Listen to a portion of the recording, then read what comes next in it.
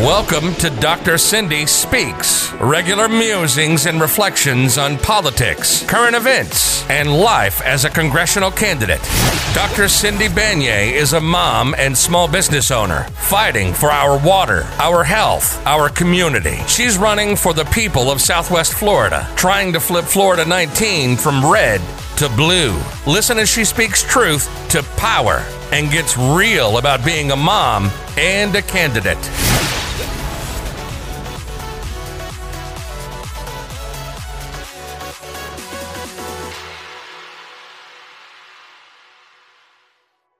Hello there. This is Dr. Cindy Banyai, or Dr. Cindy Speaks. I am a congressional candidate here for Florida Congressional District 19. That's Southwest Florida, Boca Grande, all the way to Marco Island, coastal Southwest Florida, including Fort Myers and Naples. I'm a mom and small business owner fighting for our water, our health, and our community. And I am so happy to be here with you today to share some time with my special guests who will be joining us shortly. And I am here on what is going to prove to be a pretty momentous day here in Florida. We have a significant uptick in the coronavirus here, and the governor just announced that they're going to be closing bars again. This is a very predictable situation for us here in Florida. We knew it was coming, and the government just ignored it. And it was to the peril of the people of this state. And I am very disappointed. And as the mother of a vulnerable child, I am worried. I am saddened to see how many people in our community are affected by this. Just this week in Southwest Florida, a high school girl passed away from the coronavirus, a part of this new trend where it's affecting younger people. So I wish we had done it right in the first place. And there's not a lot else I can say except for everybody should be taking care of themselves and staying safe and washing their hands and using hand sanitizer and staying home as much as possible, because it's quite clear that the virus is still on and around us, and that there is little that the government, both our local government and state government, is interested in doing to help protect us. And this for me is also a troubling component when it comes to the failure of our government. And I'm very upset that we are in this situation where the erosion of trust of our government is so significant that we can't even believe them when it comes to our health and safety. And they sold us out for the economy, and I'm very upset about that. But anyway, I'm sure this will come up in our conversation. We have a couple of very fantastic guests here today, and we'll get them called in here, and we'll look forward to speaking with them. There's been a lot of interesting things going on in the state of Florida outside of the coronavirus, I will say. And the two guests I have here coming on shortly are part of this historic run in the state of Florida. For the first time in 25 years, the Democrats in the state have fielded a candidate in every single state house and state Senate race, I think with the exception of one. And this is amazing. This is something that we should be doing all the time. We shouldn't just be handing seats over to Democrats or to Republicans because we just think it's a little bit easier to win some certain seats. I think that every time that we hand a victory over to them, the more emboldened they become to bring us to the place where we are right now, where they are running a crony government and they are willing to lie and manipulate data, all for their own benefit, as well as their crony networks benefit, not the regular people. And so I think it's really important that we have Democrats, even if they're underdogs in every single seat, because we make them run a campaign rather than just giving them the seat without even a fight. So that's a really important thing. So waiting on the guests to call in now.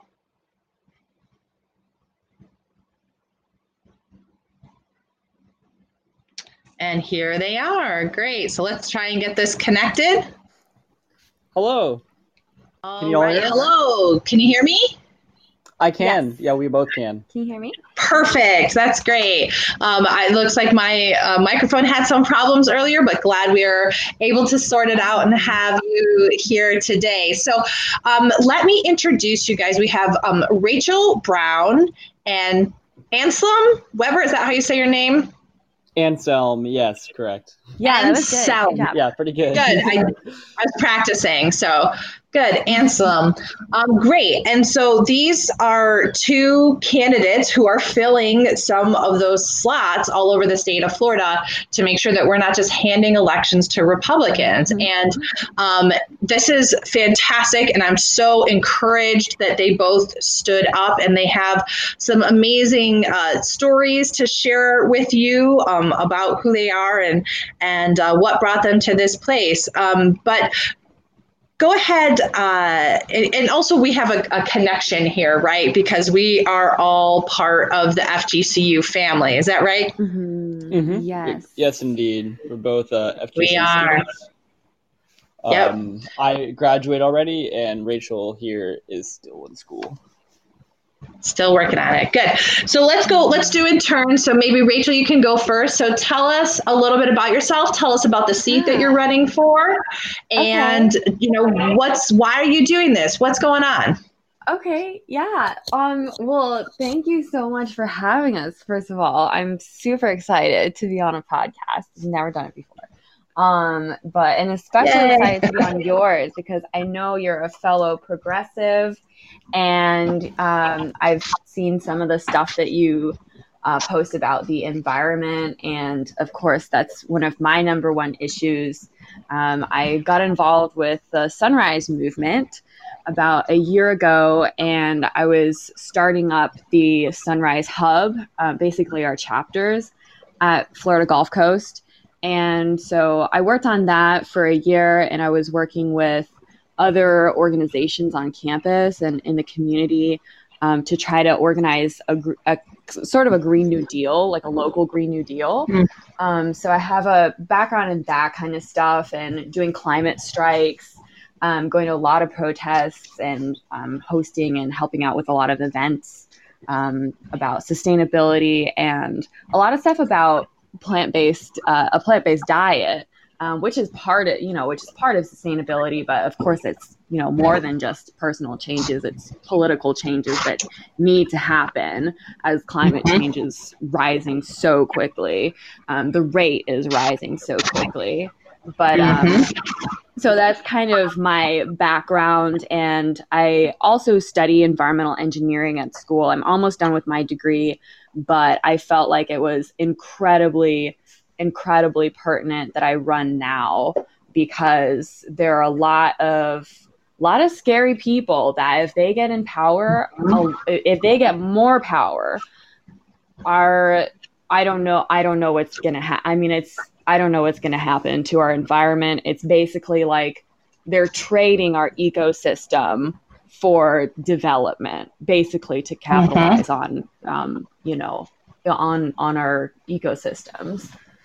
Yeah. Well, Rachel, tell us the race that you're running for again, the seat that you're running for. Yes, I'm running for Florida State Senate, District 27. That's right. And so you're the only Democrat in that race, is that right? I am, yes.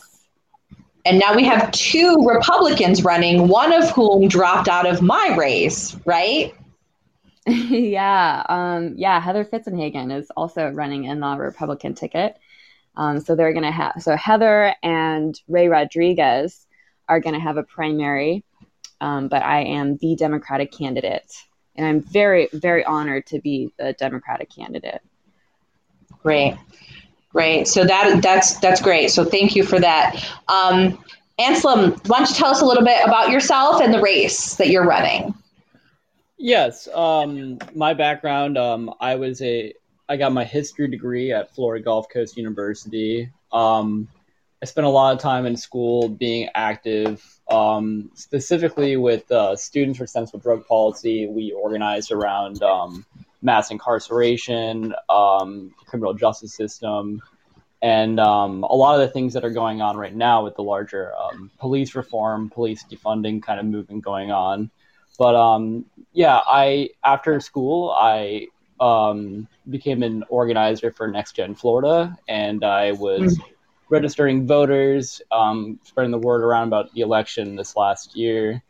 And I got an approach to run for State House District 76. Which is, if anyone knows, is Fort Myers Beach, San Carlos Park, Bonita Springs, Sanibel Islands, that neck of the woods around Lee County.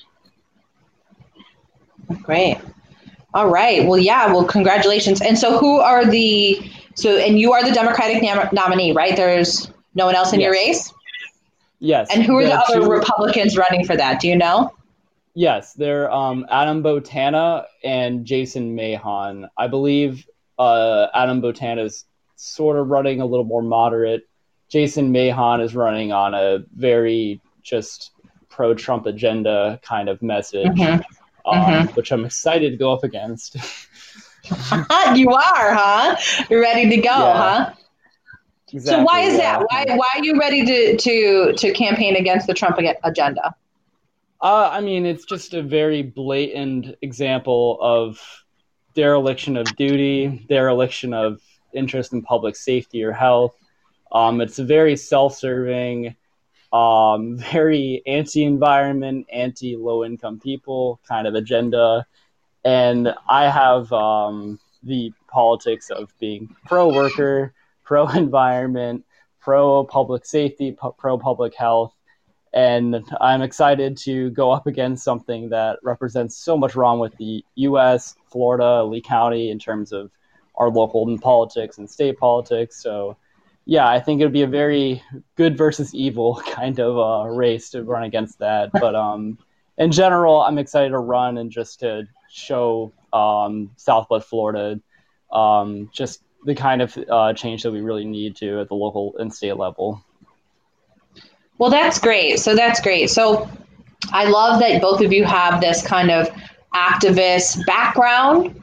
You know how to connect with people and get things done. And that's fantastic. And you know that I have that activist background myself as well. So I'll just talk a little bit about that here because I don't get a lot of opportunity to talk about it. But I have been in Southwest Florida in particular. I've been doing a lot of community-based advocacy work around. I got my start doing actually complete streets and safe streets stuff because I came back from Japan and I had this vision of driving my bike around. And then the reality of Southwest Florida is that we're the most dangerous place in the country for people on bikes and people who are walking. And so I kind of immediately got activated in that group, helping them with communications and designing, grants and policies to help improve our streets. And that's where my local, that's so cool. Advocacy work started.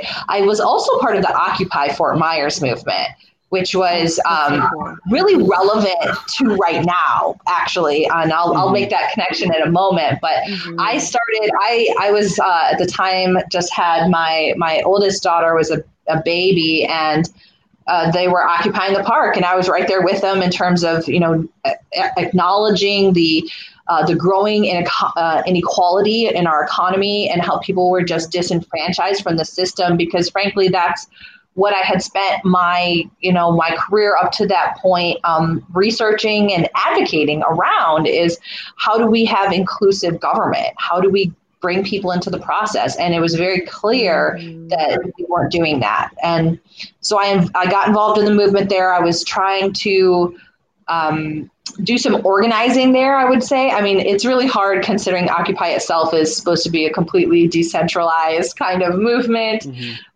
But I was working with our group here trying to get ideas and agendas and way that we can move forward. And I ended up being part of a group of 11 of those protesters who ended up suing the city for First Amendment right violation for gathering in the park. Yeah, and they evicted us, and I didn't get arrested, but I got a citation, and we had this big confrontation with the police.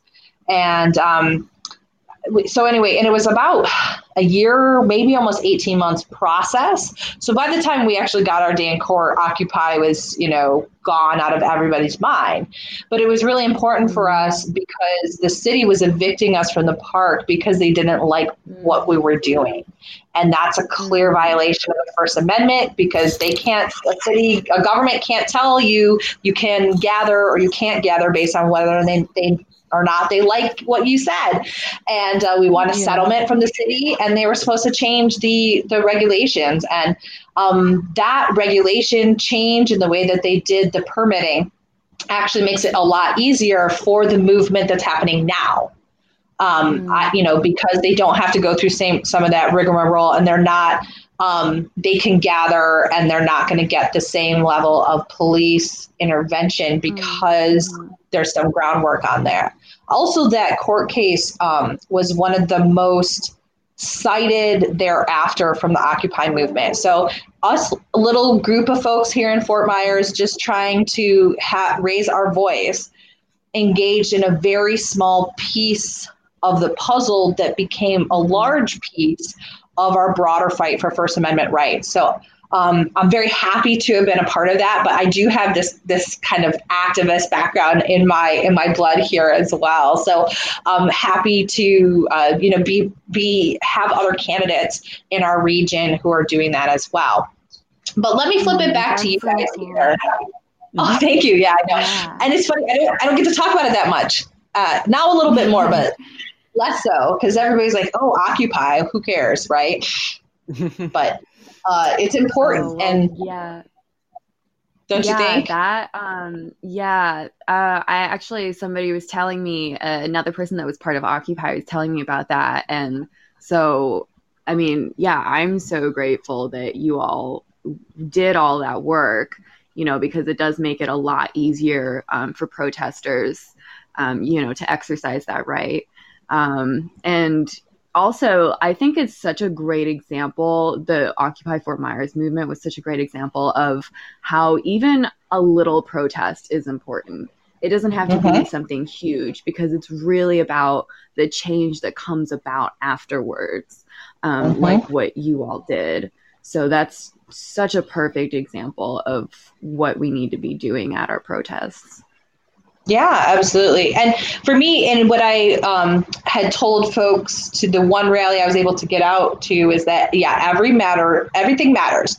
Your voice matters. Coming here and gathering matters. And what I have spent my work on is taking that and then turning the corner with it too, right? Because if you don't engage with the legal system and the government system after those protests, then you have an opportunity that's lost, right? Because, and this is where people don't know. This is where the disenfranchisement in the system comes in, is that people don't necessarily know what those next steps are. So, this is why I've been trained why I have been in community development, in community organizing, so I can help people civically engage in these kind of moments as well. And I'm very fortunate for that. And I just reach out to everybody, and I'll tell everybody right now, if you're listening to this podcast right now, if you're in Florida, Southwest Florida, or anywhere in the United States, and you are leading a movement of activists or group of people, and you are kind of sitting there going, well, what do I do next? Please reach out to me. I am happy to help you and give you tips and tools on how you can turn the corner on your activism and to really make systemic change, even at the local level. So please do that. All right, but let's flip it back to these guys. Yeah, go ahead. We'll definitely use you as a resource with what we're doing with the Black Lives Matter movement here in downtown Fort Myers. There's been a pretty consistent group that's been marching, and we're kind of starting to, try to think the long term, and how can we put better legislations together? Where do we start with that? So we'll definitely be happy to use you as a resource for that. Reach out and tell me a little bit more about that. So you've been involved with the local Black Lives Matter groups and protests? Yes. Where do you go? Yeah. Yeah, we've been been protesting beginning of like the movement, like around early June when things were heating up. We were going out almost every day. It's been kind of like in this period of where a lot of places are across the country where they're doing marches, they're doing protests, but I mean, it's more of just kind of sitting down and strategizing the next steps. And I mean, it's been really great coming out in Fort Myers because it's, I mean, like a lot of Florida cities, it's hard to organize because everything's so suburbanized and overdeveloped and sprawled out. And it's just been a really good way to bring out a lot of people who are active, people from the suburbs coming to places in the downtown and understanding different perspectives and having different kind of political issues within their own neighborhoods. So, I mean, it's been great. I mean, it's been peaceful, mostly because the police have not been agitating protesters. And yeah, we've been active. We're by no means the leaders, but we're definitely trying to be allies with everybody involved and trying to bring together, point out all the cogs within our city government and state governments and national governments, like where we can actually move forward in making these things like police brutality and over policing, criminal justice issues, direct them more to things that could help out people. Yeah, that's great. All right, good. That's great too. And the one part that I had in that was involved in it. I haven't been able to go out kind of as much as my little activist heart wants to, mostly because my daughter is in that vulnerable population. But there was the one protest that I did get to make it to was with the statue protest. And I was helping a youth group behind the scenes coordinate on that. And I had got a call from one of the teens, and they had just said, hey, we want to get rid of the Robert E. Lee statue in downtown Fort Myers. I said, perfect, I'm on board, let me help you. And so I coordinated that group of teens, and they had the protest rally. I was on a Saturday a couple of weeks ago, and they had about 200 people show up to Centennial Park. And yeah, we were there.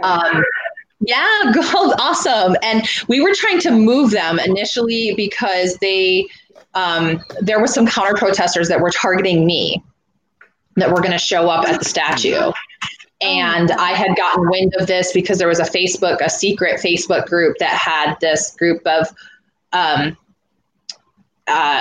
statue supporters. I'm trying to be judicious when I say this. These statue supporters in this group, including some local officials, by the way, who were coordinating against me, and they were like sharing my picture and my website and stuff. And they said, this is the person who's coordinating it. And they were ready to come like have a fight with me at the statue about this. And we were worried that the youth group was going to kind of get caught up in that.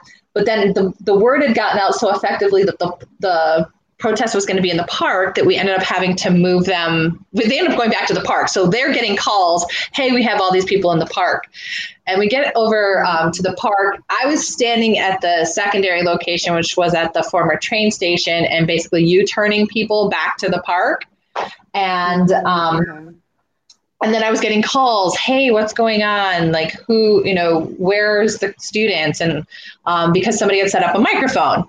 So I was like, oh man, I got to go over to the park and sort out what's going on. So I rolled over really quick, threw on my mask, like put my car in park. The kids are in it because I was in the car caravan thing, right? Had a friend of mine say, I was like, I'm going to just be a couple minutes, just like hang out, watch the car with the kids. Ran over, saw that the microphone was this woman that I knew from Occupy had brought the microphone. And so I was like, yes. I was like, I think I know who you're talking about. Yeah, Danielle. Do you know Danielle? Or is it Danielle? Yeah, Danielle. Yeah, we know her. Danielle. Yeah, we know her. There you go. So she and I were like, we knew each other from there. She had she was part of the group of people that brought the microphone, and they're just like, we just brought the microphone. I'm like, perfect. They said, we don't know who the students are or the people who organize this. I'm like, I do. They were standing in the crowd. So I was like, come here. I like pulled him up to the front. I was like, here's the microphone. And it's like, get up there, tell your story, tell why you're here, what you're motivated, what you want to do. And they did it. And they told a fantastic, do you remember Ricky's speech? The boy who called out his classmate? Who was going to... He gave a fantastic speech about how one of his high school classmates was, posting racist things. She was going to go to FGCU, and he basically like screenshotted all of the stuff and sent it to the admissions office. Oh, what? That's so cool. Yeah. Yes. And Ricky was the leader of this youth group that had got up there. So it was great. And basically I just set them up. They gave me the mic for, like a minute or whatever. I said, great, thanks. I'm running for Congress. People care about you, but it's actually this youth group here. So I'm going to give it back to them, but, get involved. And I wanted to really keep the focus on them instead of on me and my campaign. But I wanted to serve a role and support them. So, But basically I just got back in my car and went back home because I couldn't be exposed anymore kind of thing. And, but then that's when they marched down the street and they did go toe to toe with the counter protester. And the photos are amazing. And if you can check out my Instagram if you want to see them. Yeah. I think we probably got there. We probably got there after you left. Because we had got there when it had already started, and we started they had just left to go march from the park, and maybe they had done some marching before that. But yeah, I remember the statue was actually taken down because they had anticipated that we would be there. And so they took it down the night before. This group, I think it's called Sons of the Confederates. I think it was Daughters of the Confederates. Well, the statue was put there by the Daughters of the Confederacy, but it's currently stewarded by Sons of the Confederate Veterans. But they took the statue down the day that I put out my press release calling for its removal. That was the Monday beforehand. So they knew it was like right when the other protests were coming up, and they got scared because the night before it was Birmingham, Alabama, I believe, was some of their statues were being taken down. And so this is where we started coordinating with the group too. The youth group called on that Monday as well and saying, hey, we want to take it down. And then it got taken down that night. And given to the Sons of Confederate Veterans or whatever. Whatever. Okay. They're not, that's not what they are, but that's what they call themselves. But they have the thing. And it was quote, legally given to them by, I don't know, the police or something, but we've been trying to press the city council.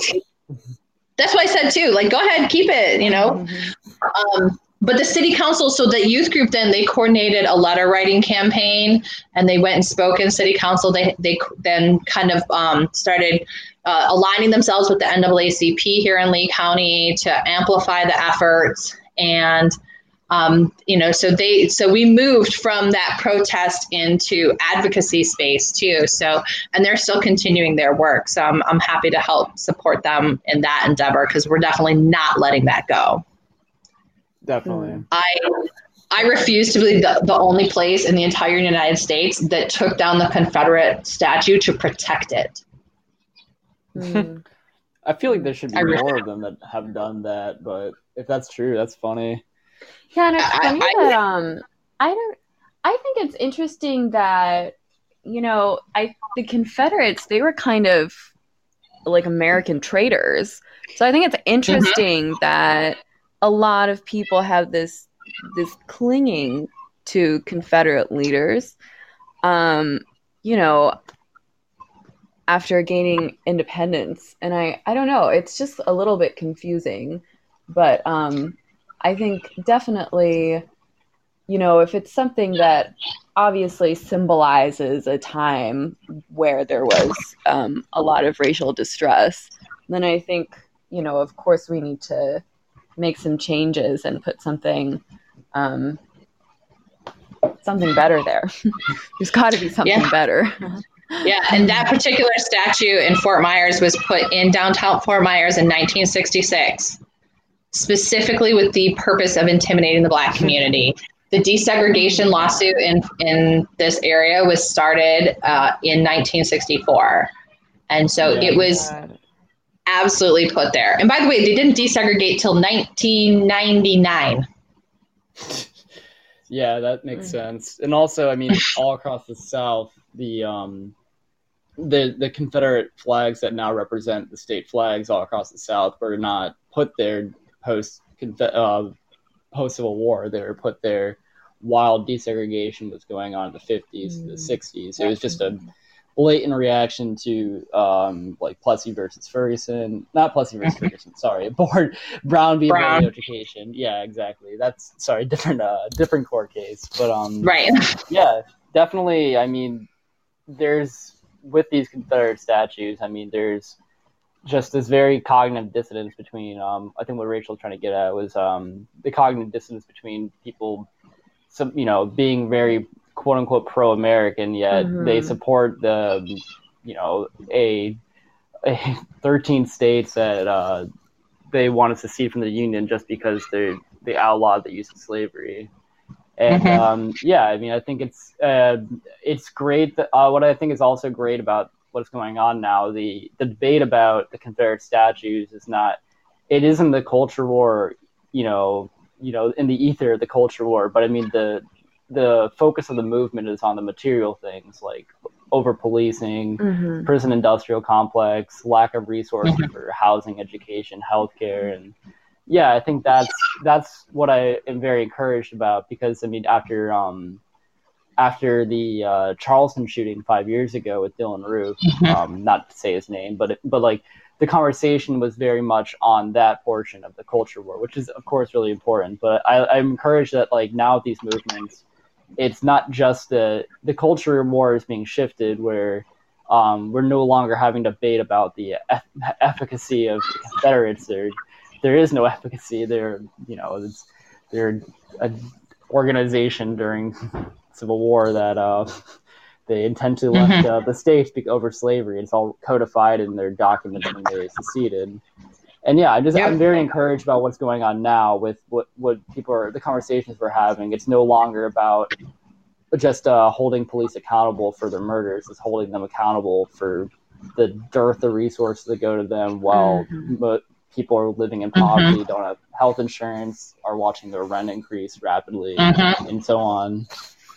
Yeah, it's systemic, and I think that the statues with the eye on the Confederacy, the reason that it makes sense is if you run it through the frame of white supremacy, because that's kind of what it all comes down to. Now, the people who are doing it and experiencing that don't kind of get it a lot of times, I think, and that's why there's dissonance, right? Because sometimes people, they don't see themselves as a racist person, but they are actually advocating for essentially a racist system. And the thing that's really disappointing for me is sitting yesterday in a candidate forum, a bipartisan candidate forum, and have every single one of the Republicans say that they do not believe that there's such a thing as systemic racism.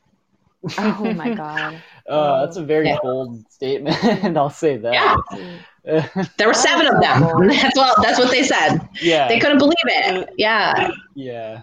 It doesn't surprise me, but I mean, it is still, it's part of, I mean, the politics nowadays is like, part of you is surprised, and then part of you is not surprised. And that continues to be, I mean, even in 2020, hearing there's no systemic racism. I mean, for a county that is named after, named after Robert E. Lee. Yeah. And like you said, Cindy, that the year 1999, that's still so baffling to me that segregation, didn't happen, or segregation still happened up until then. That's so wild to me. But it's also, people that are running for office, it's easy for them to brush it off and say, well, systemic racism isn't a thing because they haven't experienced it. But all the while, their constituents that many of them have experienced it, and in their lifetimes, I guess what I'm trying to say is we have people that are representing us who don't understand the effects of the systems that they are keeping in place, essentially. Absolutely. Well, it's something that I've been fight and end. Yeah, exactly. And it is so here for me, and keeping in mind that like my background too is like I got a master's in international public administration, and my doctorate was a continuation of that work. My undergraduate was psychology and international relations too. So I have this kind of I start from a systems frame. Let's put it that way. I start from this understanding that we live in an interconnected world. And there is just a fundamental philosophical difference that some people have. And it comes down to people's ability to feel like they can be effective in their world, right?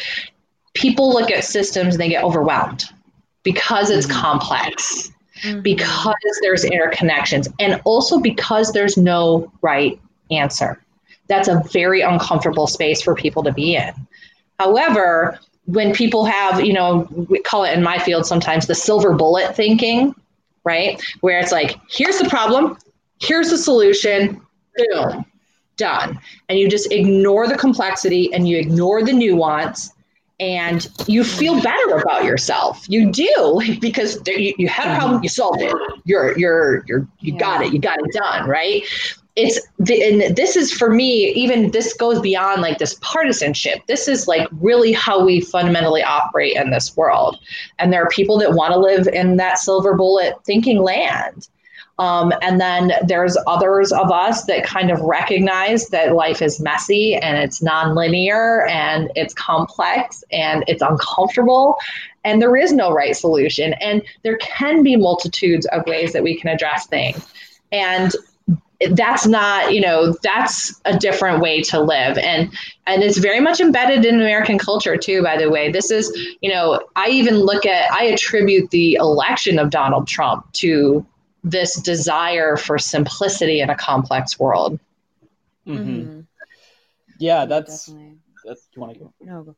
Yeah, I definitely agree with that. And I think with the silver bullet kind of thinking, I mean, it kind of goes both ways where it's you get people who are well-intentioned, like, this kind of recent upsurge in reading of the book White Fragility, which, I mean, I think it's a good read, but it's a lot of the emphasis on the personal racial dynamics, which are of course important. Like every individual needs to recognize they're capable of being prejudiced in any kind of way. However, the problem with like focusing it so much on the individual is that I can personally understand a lot of the ways I have a privilege as a white person, or have, basic, like I can go to a bandana, wear a bandana to go into Walgreens without it being like, kind of suspicious, and for COVID, for instance.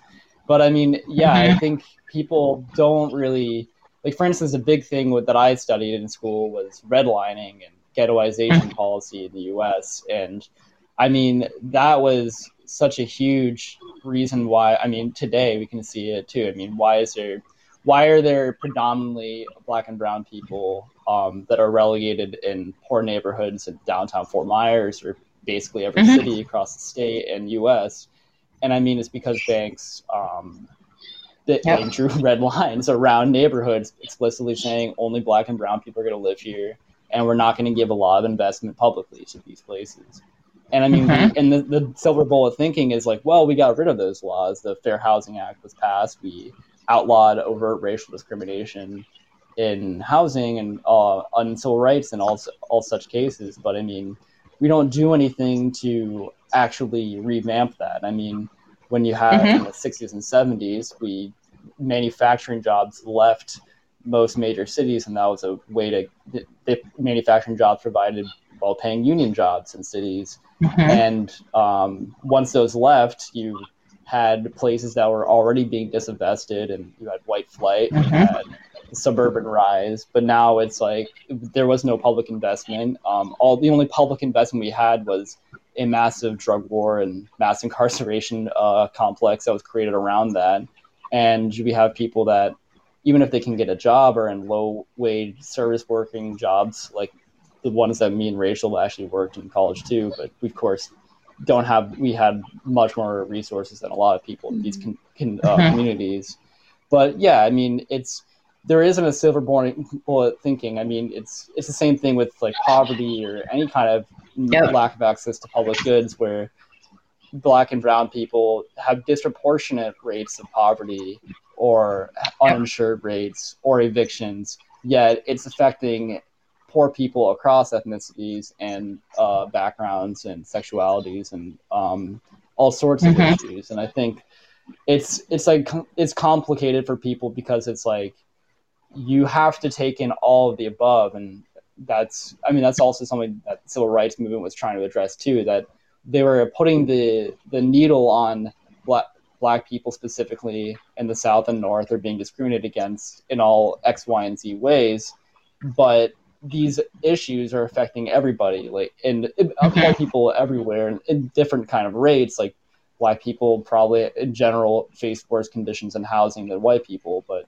white people still have to face foreclosure. And it's a lot of these kind of issues that people, they fail to really take into account. And I think what my kind of view of the political landscape in Florida is that we need to lift up we need to fund everything that invests in public good. We need to have better schools for everybody. We need to have affordable housing for everybody. But if we do it in such a way, then everyone benefits, but we're also taking care of the racial backlog that we have in this country too. Absolutely. Yeah. And a lot of times, that's a really... Go ahead, Rachel. Yeah, that's a really good thing to bring up, that I think altogether what we need is a shift away from thinking about the last resort and going towards preventative measures. So how can we, I mean, if we're investing 40% of our tax money in, I think it's in Lee County, it's the city of Fort Myers. The city of Fort Myers, it's 40% of our tax money goes to police. And, it's when you hear that number, you kind of start to understand why people are saying defund the police. It's not that we don't want a police. It's that if we take some of that money and just invest it in communities and making our schools better, in programs that can help homeless people, programs that can provide people more affordable housing, then people can just have the structural change that they need. Communities can have the structural change that they need to, just be better communities that have more resources. And I think education, the fact that, it's based on our property taxes, and that funds the local school. When you think about it, it's really not equal opportunity if you don't originally have equal education. If you have unequal education, then some people are going to be prepared for better jobs and some people just aren't. And then that's how the cycle of poverty continues. So if we just take some of that money that we're using for, kind of the last measure of arresting people and putting them in jail, if we just take some of that money and invest it in the community, then we don't need to focus so much on policing, because we won't need to police so much.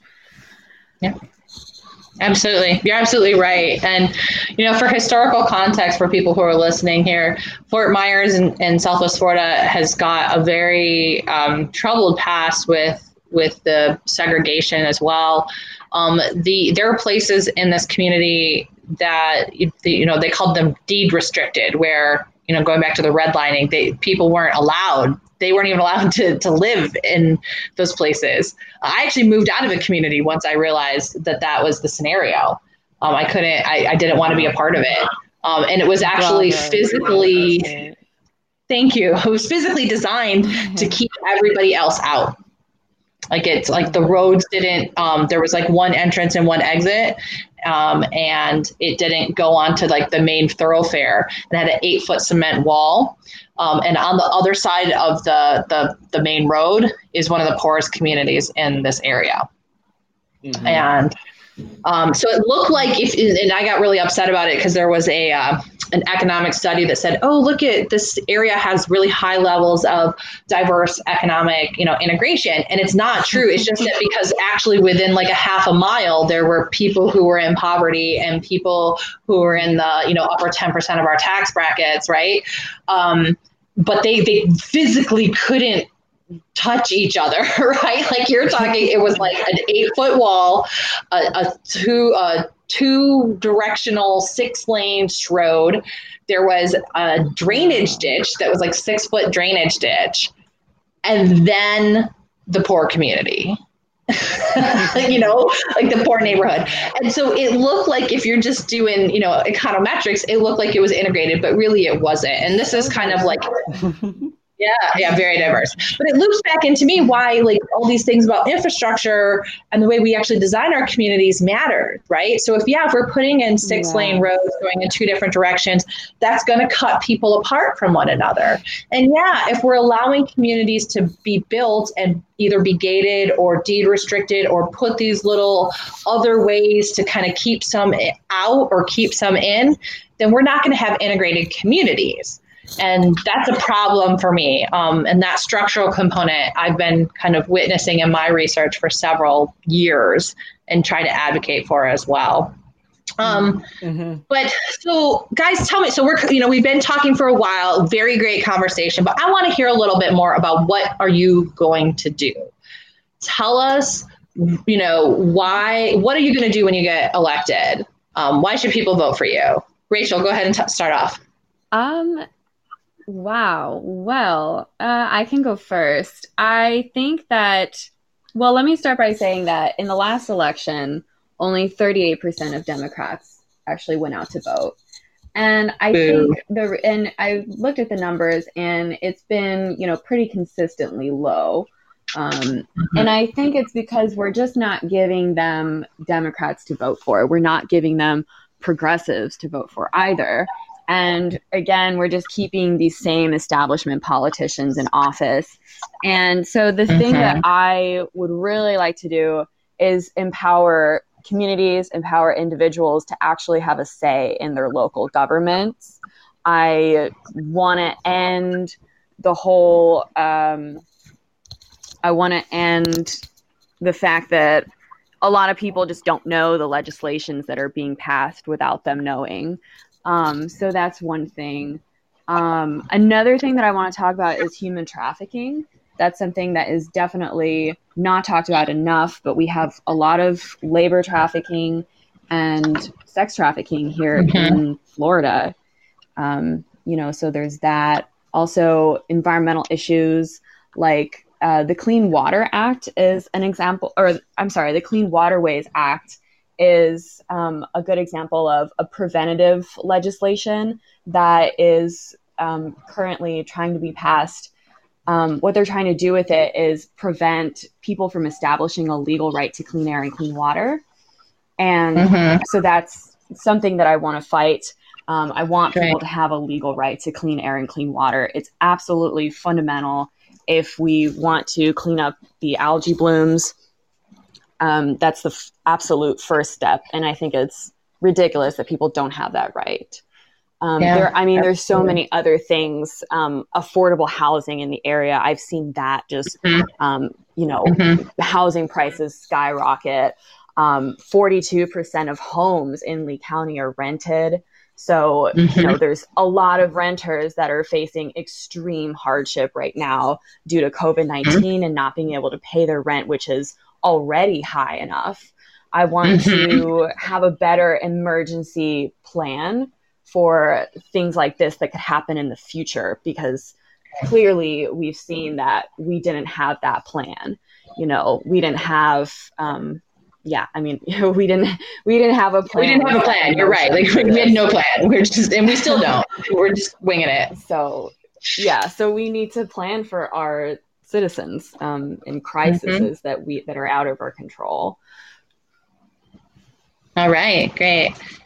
Anselm, what do you think? Why should people vote for you? Why? What do you want to accomplish? A lot of the things that Rachel mentioned are things that I am definitely trying to push. The big thing for me are, one, we need a minimum wage that needs to be a living wage. And that one thing I'll just say to people listening to Amendment 2, which is coming up November 3rd, this November, please, please, please go out and vote for that and spread the word. That will raise the minimum wage to $15 an hour by 2026, and it'll be adjusted for inflation from there on. So if anyone tries to say, oh, prices will go up, it'll make sure prices don't go up dramatically, and we can have and even though $15 an hour is not exactly a living wage, right? By then it will be a living wage of about $13 an hour right now. It still is a great step up, but that's definitely something I think people should take an interest in my campaign because, I'm trying to make sure that affordable housing is a really big cornerstone of Florida. I think we clearly, with this pandemic, it shows that we need rent relief for people. We need to do something about the growing rate of rent that's going on. And we also, I mean, especially with COVID, I think we need to move towards if the federal government's not going to do it, I think the state needs to overtake a universal healthcare plan for the state.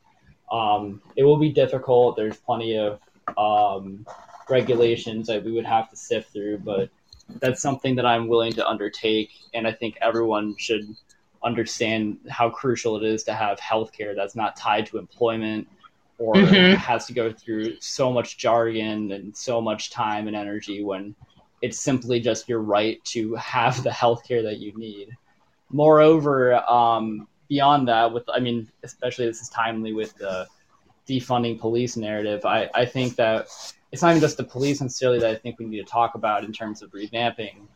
We have a whole criminal justice system in Florida that needs to be revamped. I mean, Florida is one of the most incarcerated states in the country. We actually have, we have an incarcerated rate that's higher than the national average, which is already insanely high. And we have, I think that drug possession charges need to be decriminalized, and those who are found with possession of narcotics should be sent to rehab boards and overseen and have actual health officials help out in that case.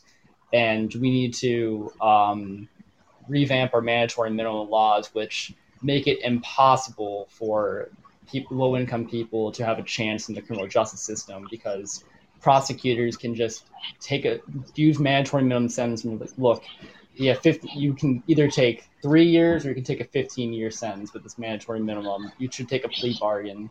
And that results in 95 to 97% of all court cases being settled by plea bargains. And also, of course, clean water is just a giant issue down here. And Florida in general is going to be one of the biggest epicenters of climate change that's going to happen. So I am going to focus heavily on clean water. And for all those who are listening to, my opponents are trying to run on, both Adam Botana and Jason Mahon are trying to run on being pro clean water, yet they're definitely in support of the same kind of GOP environmental policies, like building toll roads, allowing biosolids to be polluted into our waterways. And they're on paper for clean water, but what I'm for not is trying to it's not really there. It's not taking out the root causes of our agriculture industries polluting in the waterways, and that's obviously something that we're going to undertake. So I would say for anybody who is interested in candidates that are actually going to put their money where their mouth is and fight for issues that affect low-income people and the environment, then this is a campaign for you, because there isn't any of that. There is some of that, of course, Anna Eskamani and others in the state legislature, but we need more of those kind of voices in Tallahassee. And definitely, that's most absolutely I am running on. Yeah, thank you. And yeah, absolutely keep fighting that Republican greenwashing, because that's all they do. You know, was it like 2 years ago, year and a half ago now, there was a study that came out that said 78% of people in Southwest Florida believe that climate change is real, and they prioritize water. And basically once that came out, the Republicans did a hard turn, a hard pivot, right, towards, I care about water, I care. And again, you're right, on paper and in words, but not in deed. So keep calling out that greenwashing. Absolutely. And before we close out here, I just want to advocate for both of you to consider, especially because you had mentioned that sustainability is an important consideration for you, is I would say that we need to look significantly at getting Florida overall aligned to the Sustainable Development Goals, the global goals. To achieve peace, environmental justice, and security in our world. They're very sound metrics. They are related to actionable items, and they are related to changes that we need to make. I've aligned my platform to them. And I think it's something that if we get our state on board and we can get our municipalities on board, and basically we can all row in the same direction towards making progress in these goals, then we're going to be better off. So I just want to give all that little pitch for the Sustainable Development Goals. I'm hoping that I can start the Sustainable Development Goal Caucus in Congress when I get there, because I think that it's that important that we align all of our efforts to make sure that we're achieving these goals, because especially with things like climate change, we are on a ticking clock. And we have to be, we have to be efficient in how we address them. And if we're all combining those efforts, then we need to do that. So before we leave here, tell us, so thank you guys both so much for coming here. It's so exciting to hear your energy and your passion around these important issues. So tell us how we can help. What can people do listening to this podcast? How can they connect with you? What do you need? We definitely need volunteers. We're trying to be, this is a very hard campaign because we can't do the typical things that campaigns do with canvassing, but we will be trying to do phone banking as much as possible. We'll need people just spreading the word around the community, and not to sound too solicitous, but I mean, we're definitely at a funding disadvantage with the GOP. And I mean, if anyone has the privilege or time, just check out our website, look over our issues, try to get involved, donate if you can. I hate saying you're a candidate now, you got to ask. You don't get things unless you ask, okay? Yeah, exactly. Be confident. They're making an investment in you, an investment in their future. And people who can will. Okay, people who can't, they won't, but they may be interested and exciting about your campaign, and so they may want to volunteer or something like that. Right. But don't be ashamed to ask for help, and that includes financial help. So, stepping up to help, and people want to invest in that type of campaign. So don't be ashamed of it. But tell us where your website is and how can they contribute.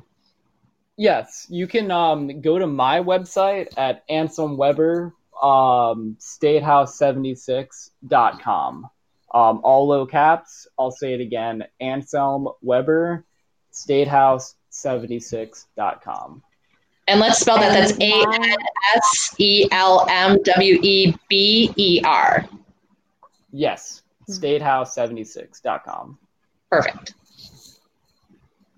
Rachel? And my website is Rachel Brown for Florida Senate. Rachel Brown for Florida Senate. It's all spelt out, .com. All right. And something also, before we go, something that is extremely exciting is that if I win, then the Democrats if I win and if two other candidates win, basically, we have a very high likelihood of having a Democrat majority in the state Senate, which is extremely exciting. And so Democrats should be very excited for that. And they should look out for Democrats in their area. If they're not in District 27, there are progressives running, like we said, all around Florida. Yeah, absolutely. So if you're listening to this and you want to help two young progressive candidates help to flip the Florida Senate and flip this House too, the House needs to be flipped too. There's both Republican majority, correct? Right. So flip the Florida House, flip the Florida Senate so we can make sure that we get progressive and people-focused policies in there. Check out their website and Rachel Brown. And just before we leave, because I don't think we explained this, why are you guys podcast here together? Sorry, what did you say? I said, why are you on this podcast together? Because we're a couple, and there you go. One thing. We basically met, at FGCU, and had a lot of the same ideas about helping poor people and the environment, and we have a lot of the same progressive policies, and perfect. Yeah, and it's a great honor to be on your podcast. Yeah, very much so. Thanks. And sorry to put you guys on the spot. I just realized that we went through this whole thing and never really explained why we had both of you here today. So it's because they are the future progressive power couple looking to flip the Florida House and Senate. I'm so happy to have you guys running. I'm so happy that you are coming on my show here today. And we are going to continue to work together to support one another, because this is what needs to be done. We cannot let races go to Republicans because it's easier that way. We can't. Exactly. And that's exactly why we're running. No matter what.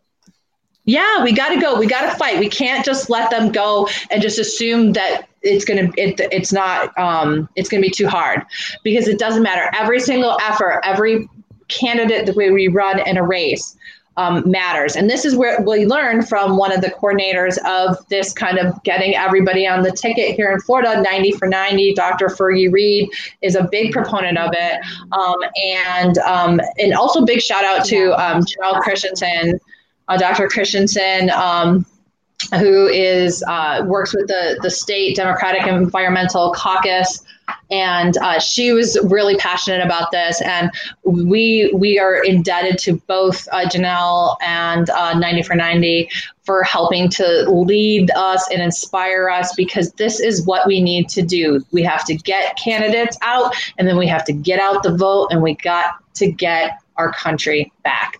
So thank you both for coming, and thanks everybody for being here at Dr. Cindy Speaks, and we will see you next time. Bye-bye. Thank you so much, Cindy. Thank you, Have Cindy. a great day and stay safe and well. Thanks. Stay safe. Stay well, friends. Bye. Bye-bye. Thanks for listening to this episode of Dr. Cindy Speaks. If you'd like to learn more about her campaign, go to cindybanyai.com or connect with her directly at vote@cindybanyai.com. We love connecting with people. Contents of this podcast are paid for and approved by friends of Cindy Banyai.